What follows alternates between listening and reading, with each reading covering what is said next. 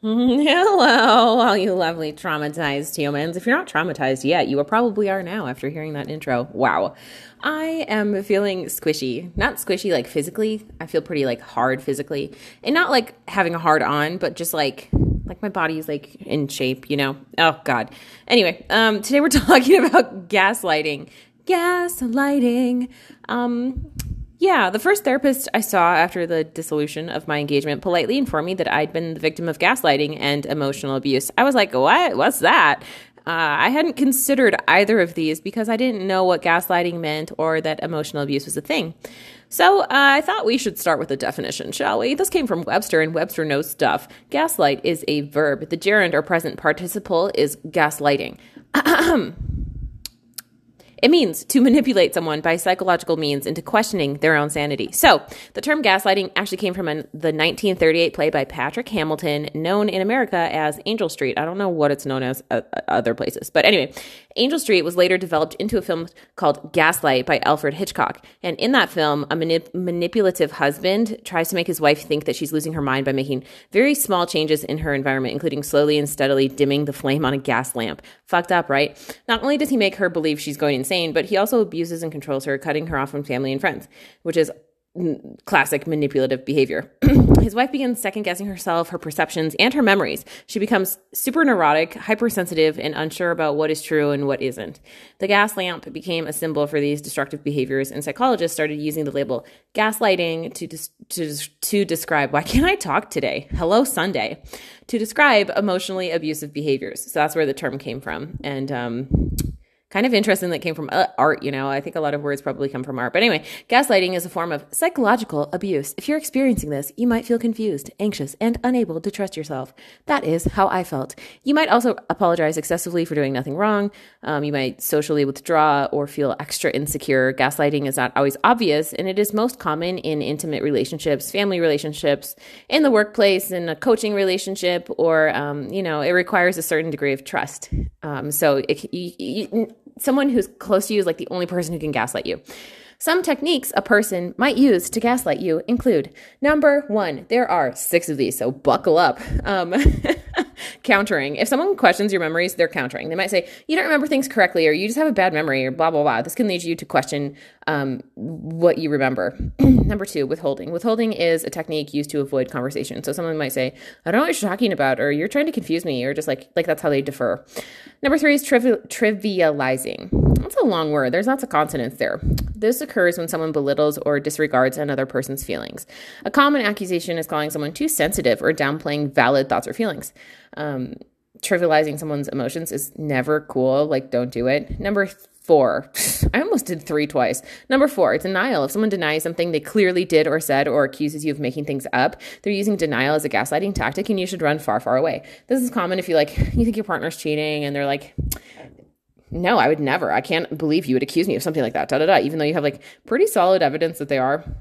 Denial. Number 5, diverting. With this technique, a person changes the focus of a discussion and questions the other person's credibility instead.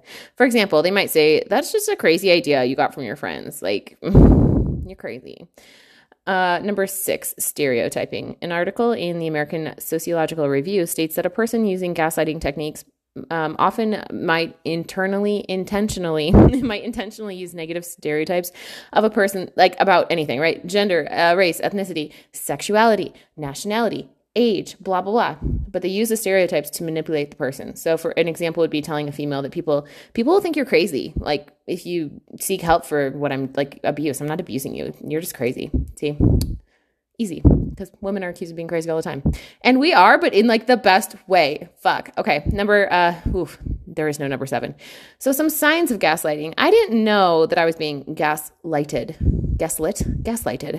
But I did know that I wasn't happy and that my relationship had turned very sour. I'm not blaming him entirely. It takes 2 to tango. You see what I'm saying? But I was very anxious, depressed, on edge, always scared to upset him and questioning my sanity. I feel really he's not being good to me, but I shouldn't feel like that because he seems like he's being, blah, blah, blah.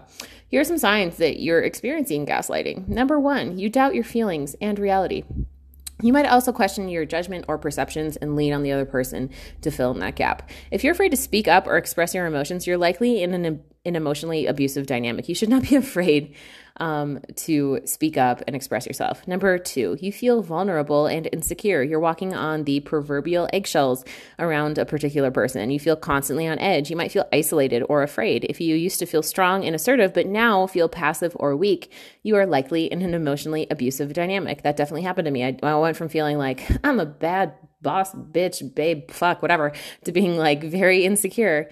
And that's not a good feeling, and it's not your fault. Number 3, you feel confused. I feel confused all the time. When I was with my ex-fiance, I was confused more often than I wasn't. He would vacillate between very sweet and loving to very angry and controlling, especially when he was drunk. I felt a sense of impending doom every time he came home or went out for a drink. I spent a lot of time apologizing for things that I hadn't done wrong, which is yet another sign of gaslighting. Number 4, you wonder what's wrong with you. Instead of blaming him for how he treated me, I assumed I was to blame. If I were a better partner, he would treat me better, right? That's what I thought. I wrongly shouldered the blame for our rotting dynamic because that's exactly how he wanted me to feel. If you're in a gaslighting dynamic, it's important to know that you're not at fault. Trying to reason with an abusive person will never work. You cannot change them. The best thing to do is to disengage, set boundaries, cut all ties, and give yourself time to heal. Really, really set hard boundaries. That's the only thing that helped me. Then a few things that I linked. This is, okay. Surviving and Thriving After Narcissistic Abuse, a collection of essays on malignant narcissism and recovery from emotional abuse. Why would someone name a book this? This is a valid book to read. Like, this is a good book to read if you just went through this type of dynamic. I read it, but the title sucks. Can we all agree on that? We can all agree on that. Anyway, then I linked a quiz to see if you're being gaslighted. If you need to take this quiz, you probably are. Or an article about emotionally abusive coaches, because that's another experience, dynamic, a reality that happens and that I experienced. Okay, bye. Have a beautiful Sunday and happy Father's Day to all the daddies out there. Daddies made it sound sexual. Happy birthday. Happy Father's Day. My brain is not working. I am too tired to be speaking, so now I go. Bye.